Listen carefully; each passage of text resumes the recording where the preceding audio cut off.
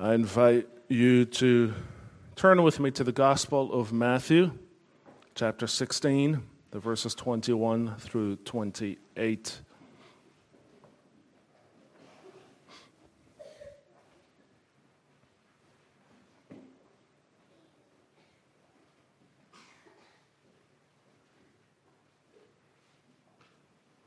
Matthew chapter 16, starting at verse 21.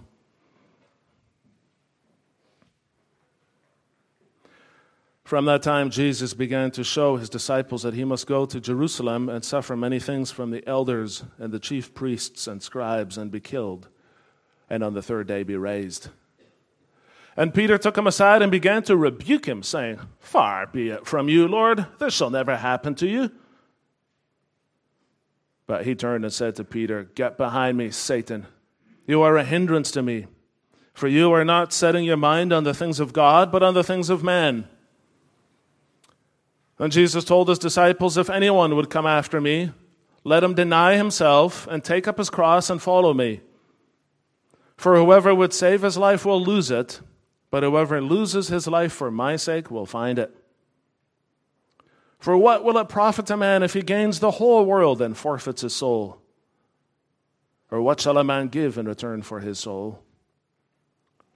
For the Son of Man is going to come with his angels in the glory of his Father, and then he will repay each person according to what he has done. Truly I say to you, there are some standing here who will not taste death until they see the Son of Man coming in his kingdom."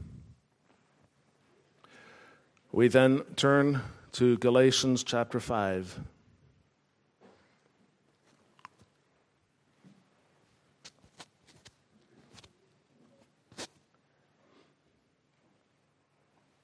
Galatians 5, verses 16 through 26.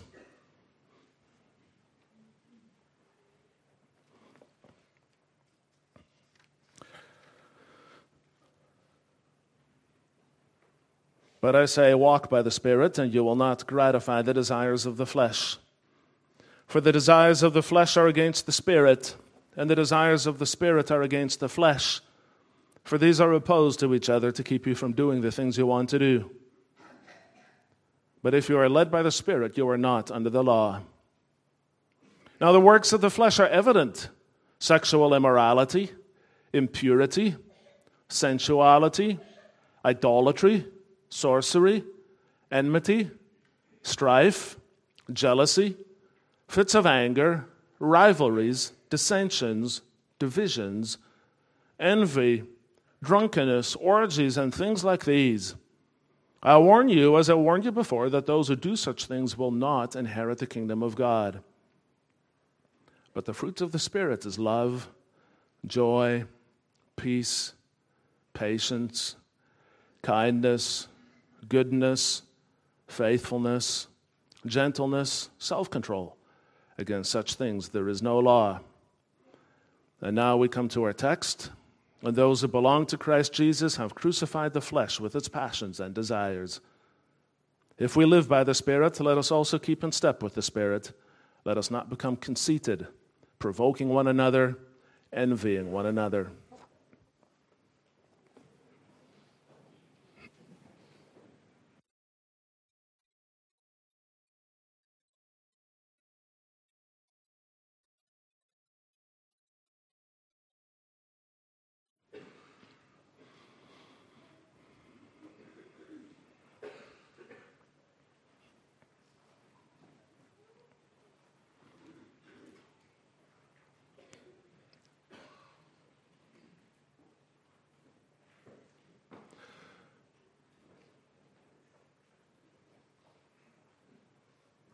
Beloved congregation of our Lord Jesus Christ, have you ever seen anyone wear a cross? These days, all sorts of people wear a cross. Celebrities, rap stars, people of whom you would not necessarily assume that they are Christians. But Christians wear them as well. Maybe you do yourself. Maybe you're wearing one this very morning. What does it mean, actually? Not everybody knows. Some people think that wearing a cross represents hope or faith in a general kind of a sense. Now, if you're sitting here this morning wearing a cross, then you might be more specific if someone were to ask you, and you might say, well, I wear one because I believe that Jesus died to take away my sins. And it certainly means that, but it means more than that as well. The cross points to more than just what Jesus did. It also points to what Jesus calls us to do. The cross represents his crucifixion for us so that we can belong to him. But because we belong to him, we are empowered to fight sin in our lives. And our text this morning refers to that as a crucifixion as well. It says that if you belong to Christ, you have crucified the flesh with its passions and desires. You are empowered to do so by the Spirit of Christ, and your motivation is not just for yourself, it is the glory of Christ.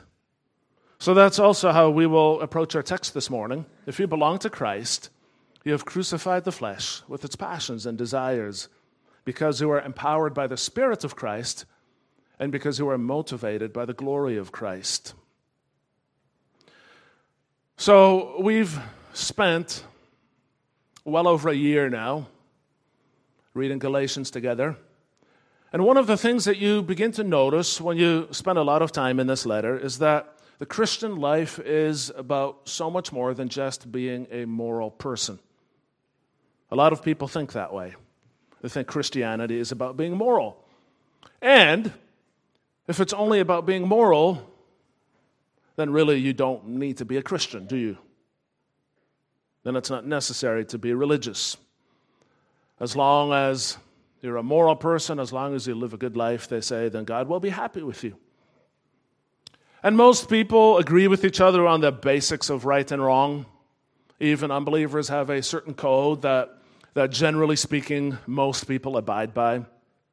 And beyond that, maybe everybody has their own list of acceptable and unacceptable behavior. And maybe your list even represents or even echoes or resembles the list of the fruit of the Spirit that we read. But here's the thing you need to know. If it is not produced by the Spirit, then it is not the fruit of the Spirit. And if it is not the fruit of the Spirit, then it can never be acceptable to God. God will only ever accept absolute perfection. He is too pure to tolerate evil in any form. As the Belgian Confession puts it, even if we could show one good work, the remembrance of one sin is enough to make God reject it. Even if you could show one perfectly good work, and which of us could, the remembrance of one sin is enough to make God reject that. So merely moral behavior is not enough to be right with God. And the solution is not to get religious either. See, this was the whole reason why Paul wrote this letter in the first place. There were some religious people disturbing the churches that he had founded in Galatia. These people were Judaizers, and they were saying, if you want to be right with God, then you need to submit yourself to the entire law of Moses. And that includes the 10 Commandments that we read this morning. The problem with that is that the law cannot produce the fruit of the Spirit that we read about. The law can tell you what moral behavior is supposed to look like. The law can tell you how God punishes immorality. But the law can never change your heart. There's only one way to be right with God. You must be totally cleansed from all sin, completely purified from every wrong thing that you have ever done, every wrong thing that you will ever do. That means the offense of your wrongdoing must be taken away, and you must be cleansed from the guilt of sin as well. Now, that's not something that any of us are capable of doing ourselves. Even if you are a moral person, being a moral person today does not compensate for the sins that you committed yesterday. You cannot go back and change the past. You cannot change the fact that these things happened. And that is why in the end, only God himself can cleanse you from your wrongdoing. And this is the great paradox of true faith, that only God can make you acceptable before God. Only God can make you right in the eyes of God. And he did through Jesus Christ.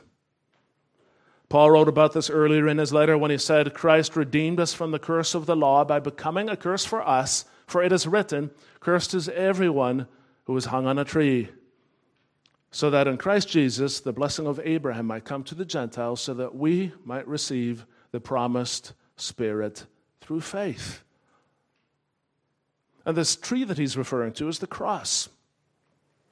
So there's no human effort involved at all in this question of making us right before God.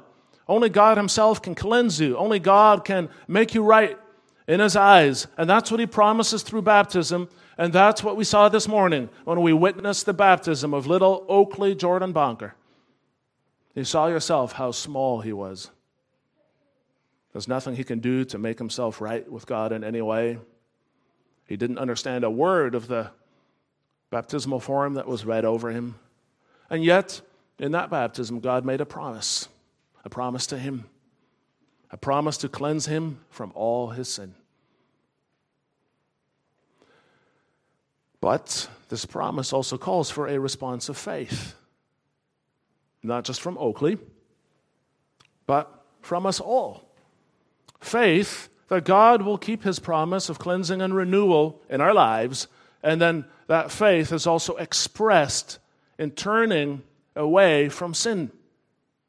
And there's a logic to that, isn't there? If you believe that sin is so wicked that Jesus Christ had to die on the cross to cleanse you from sin in the past, then you're going to express that belief by turning from sin in the present. But here's the thing, the Holy Spirit empowers you to do that. And that makes sense, doesn't it? If God hates sin so much that he had his own son crucified so that it could be taken out of our lives, then does it not make sense that he would empower us by his Spirit to fight sin in the present?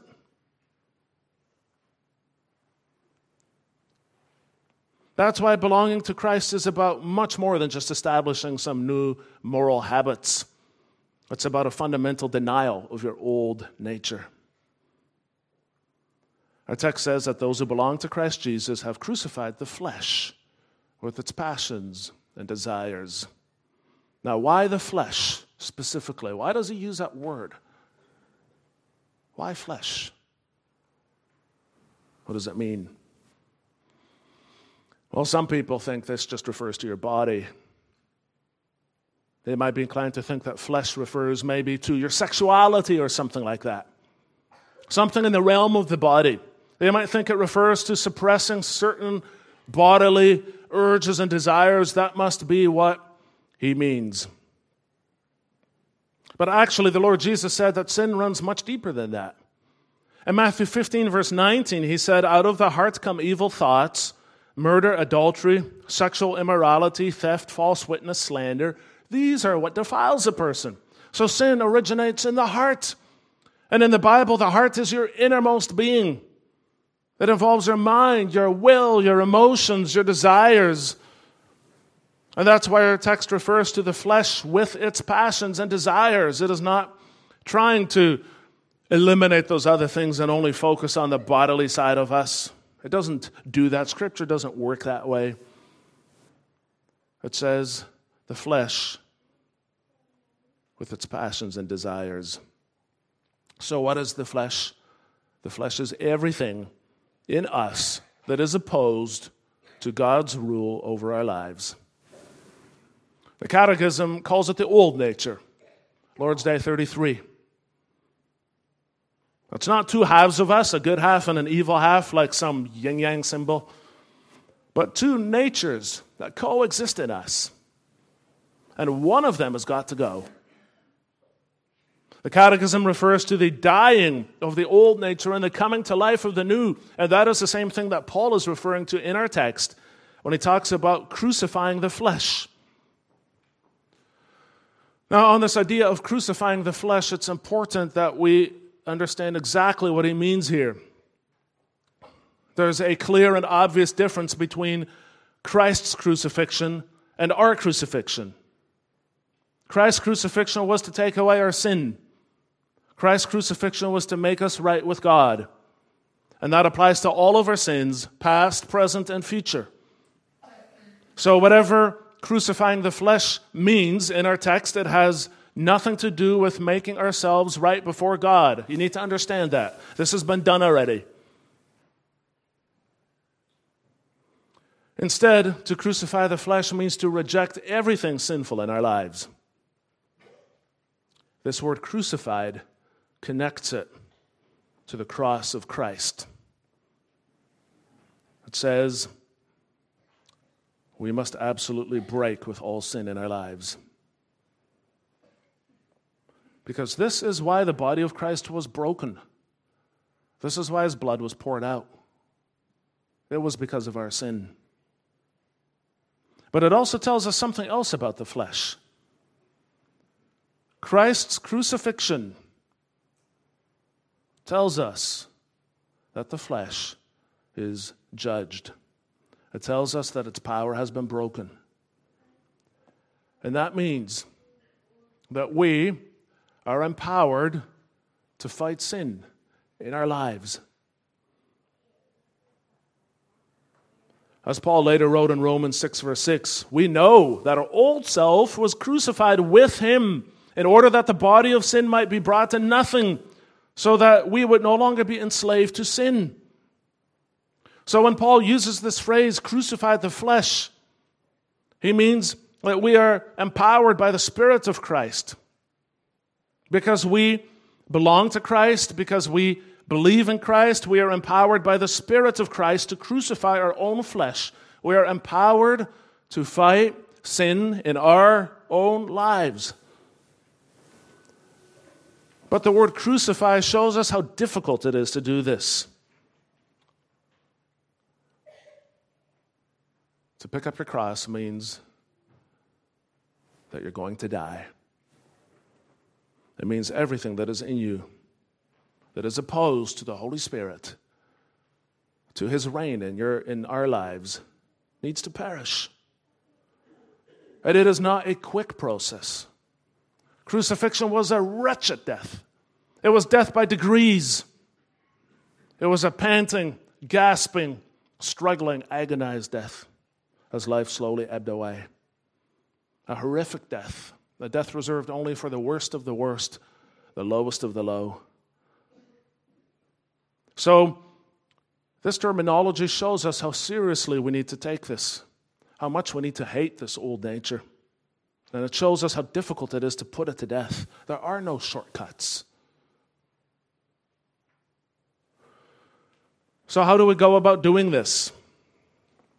Well, the canons of Dort chapter 5, article 14 indicate that the key is Scripture. It says, just as it has pleased God to begin this work of grace in us by the preaching of the gospel, so he maintains, continues, and perfects it by the hearing and reading of his word, by meditation on it, by its exhortations, threats, and promises, and by the use of the sacraments. So if we want guidance in holy living, then we need to go where the word is applied to our lives. And that means going to church as often as the opportunity is given. One question you may have after all this is why does it put it in the past tense? Right? It says those who belong to Christ Jesus have crucified the flesh with its passions and desires, and you've just told us that this is very difficult. This makes it sound like it's already been accomplished. Why is it in the past tense? Well, when he puts it in the past tense, it cannot indicate that you're done already, because in verse 26 it gives an admonition. So it is clear, even from the context itself here, that there's still work that needs to happen in our lives, but that doesn't answer the question, does it? Why does he put it in the past tense?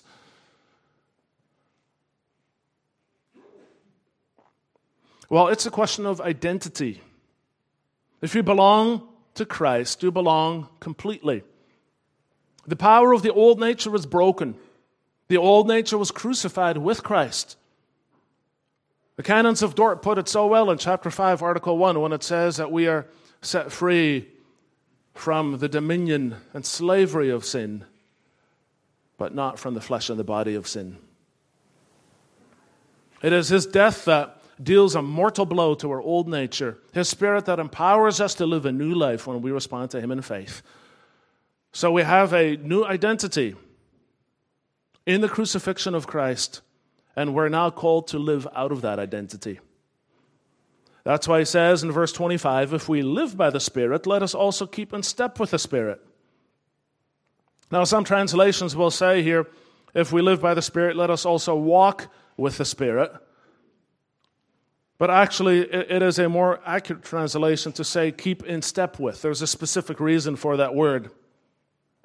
The same word is, the idea is of walking in line with someone. You can imagine maybe people marching in formation, but the same word is used in Romans 4, verse 12 to refer to following in the footsteps of Abraham. So there the idea is walking in single file, and the point is that here the Spirit goes ahead and we follow behind him in his footsteps, so to speak. That's the point that he's making. We walk in line with the Spirit leading the way. See, the same Spirit who gives life also calls us to live out of that life and empowers us to live that life.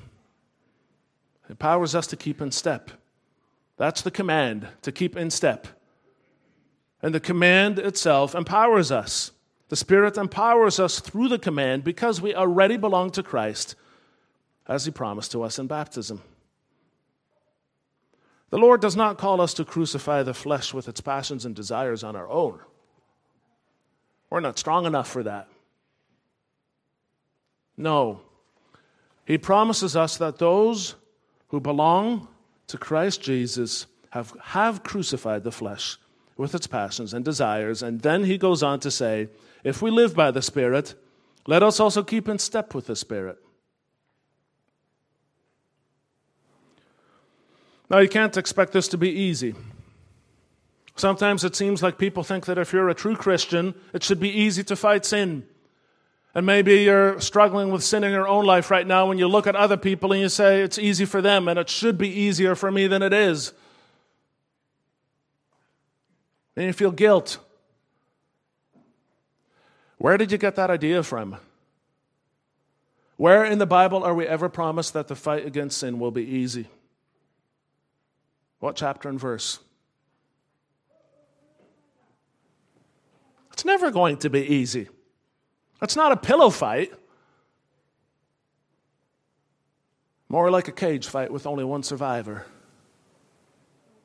It's a fight to the death. It is picking up your cross every day. Each and every day you're confronted with this reality of the death of Christ and what it means for you. And then to live out of that, out of his death, out of his resurrection. And it's never easy. But the way that you experience that struggle does change over time. It is not that you stop being tempted, but you learn to stop giving in. You do have this power. Eventually the temptation will become less. Then the act of not giving in becomes a habit. Keeping in step with the Spirit is all about habits. The Christian life is not about one or two transformative moments. Even for Paul on the Damascus Road, there was a moment in which he encountered Christ and he was regenerated. But look at everything that still had to happen in his life after that. The Christian life is not about one or two transformative moments. A lot of it has to do with being faithful in the small things, faithful in the small choices, faithful in the small habits that you build up day over day. You can't expect a magic bullet to solve your current spiritual struggles. The next book, the next podcast, the next conference, the next sermon, it doesn't work that way. It never has. And if it seemed to for a while, it was just an illusion. The growth of fruit takes time. Scripture says so.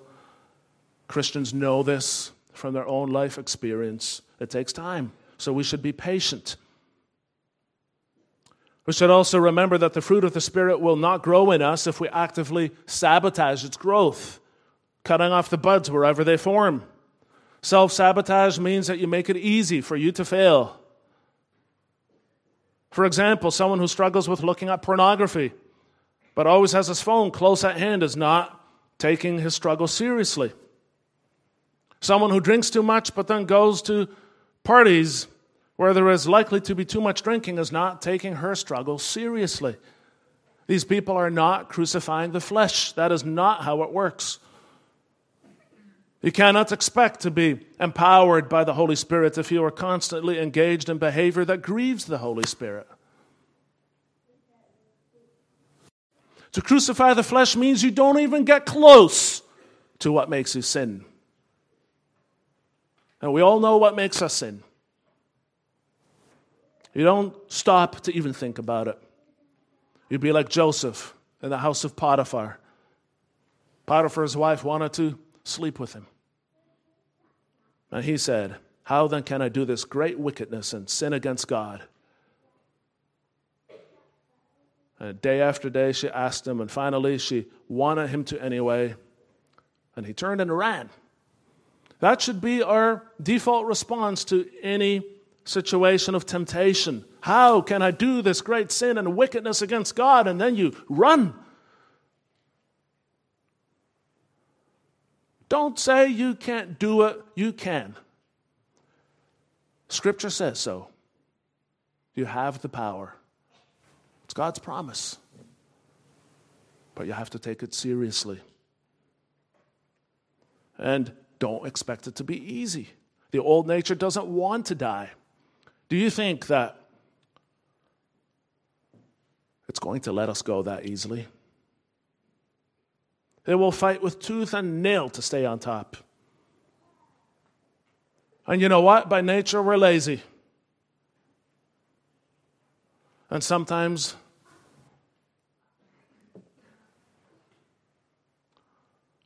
we've listened to the wrong things.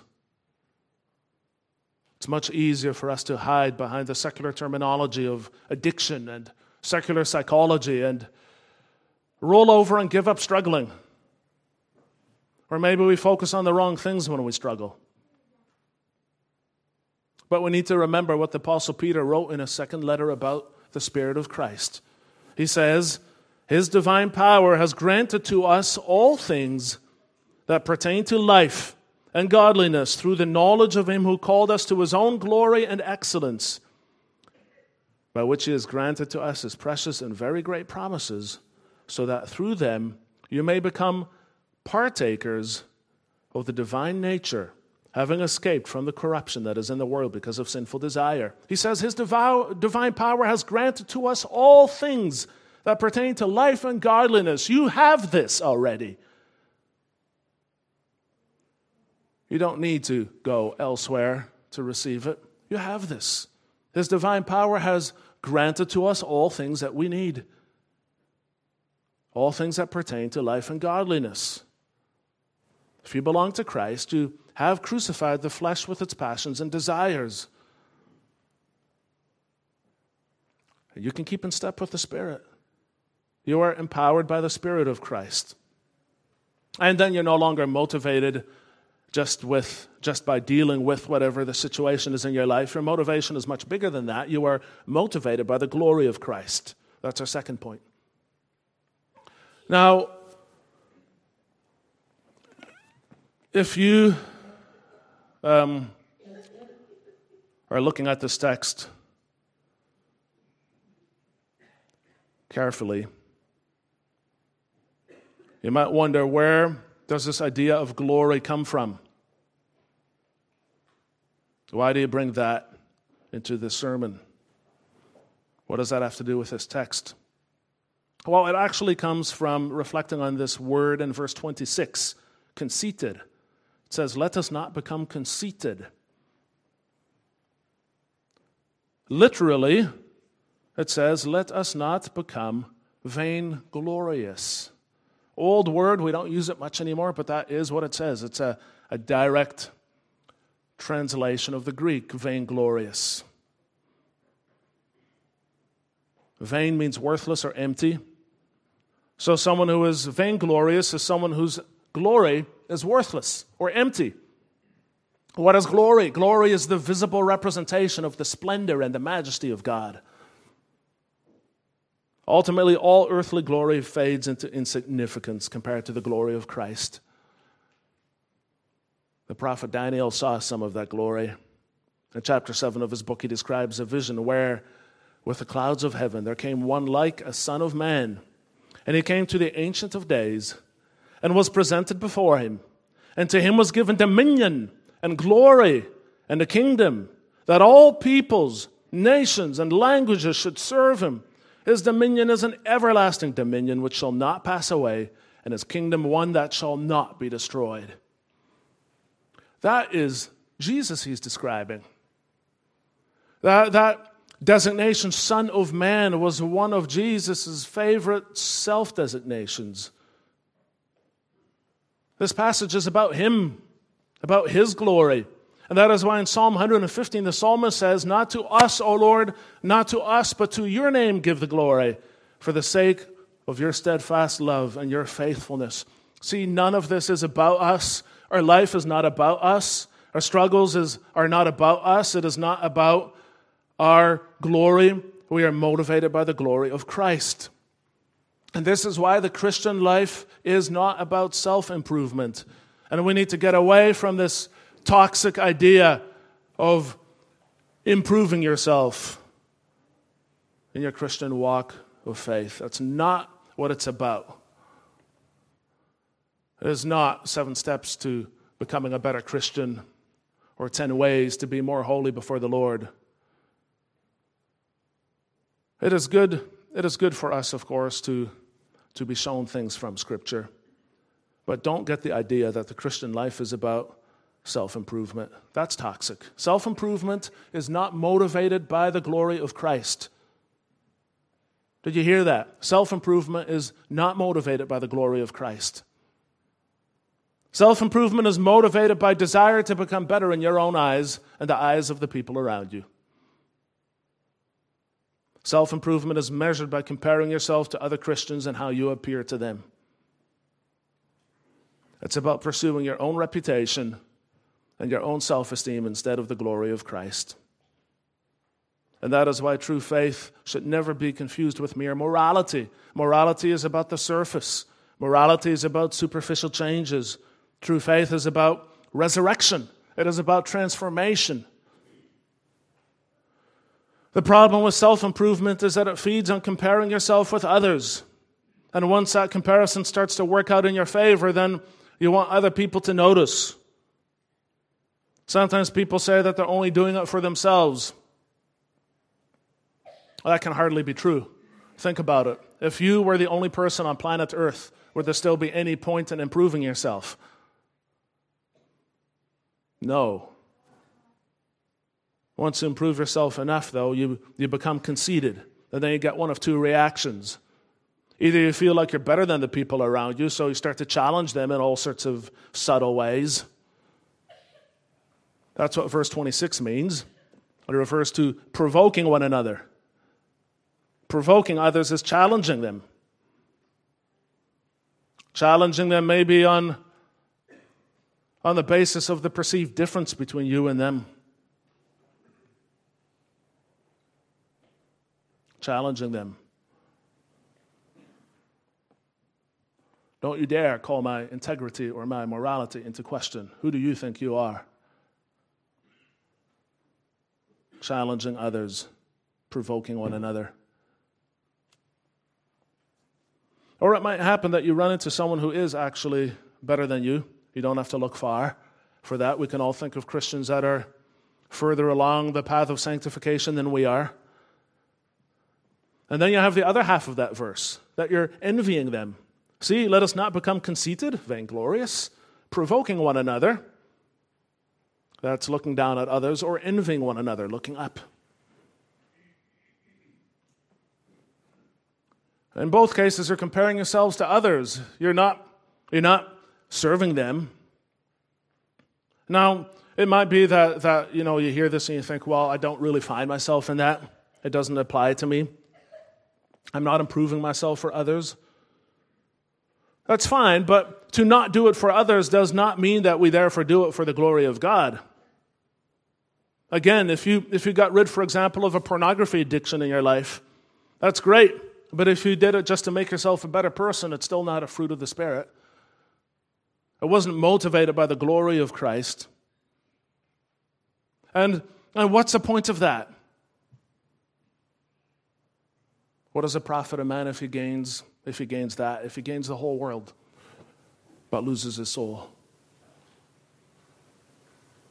The glory of Christ is so much more. There's nothing greater to live for than that. How tremendous he is. And one day, he says, one day the Son of Man is going to come with his angels in the glory of his Father, the Son of Man, from Daniel 7. From Daniel 7. He's going to be here. He's going to come in the glory of his Father. And every vain glory, every man-centered life will be exposed for what it was. And he will repay each person according to what he has done. That is a dreadful warning for those who refuse to repent. It is a great encouragement for those who belong to Christ and who want to see his glory and who want to see him come and who want to see all worship him. The only lasting motivation in life is to see that glory, to crucify the flesh with its passions and desires. And it's a daily struggle. And it's not the same struggle for everybody. The things that you struggle with might be different from the things that other people struggle with.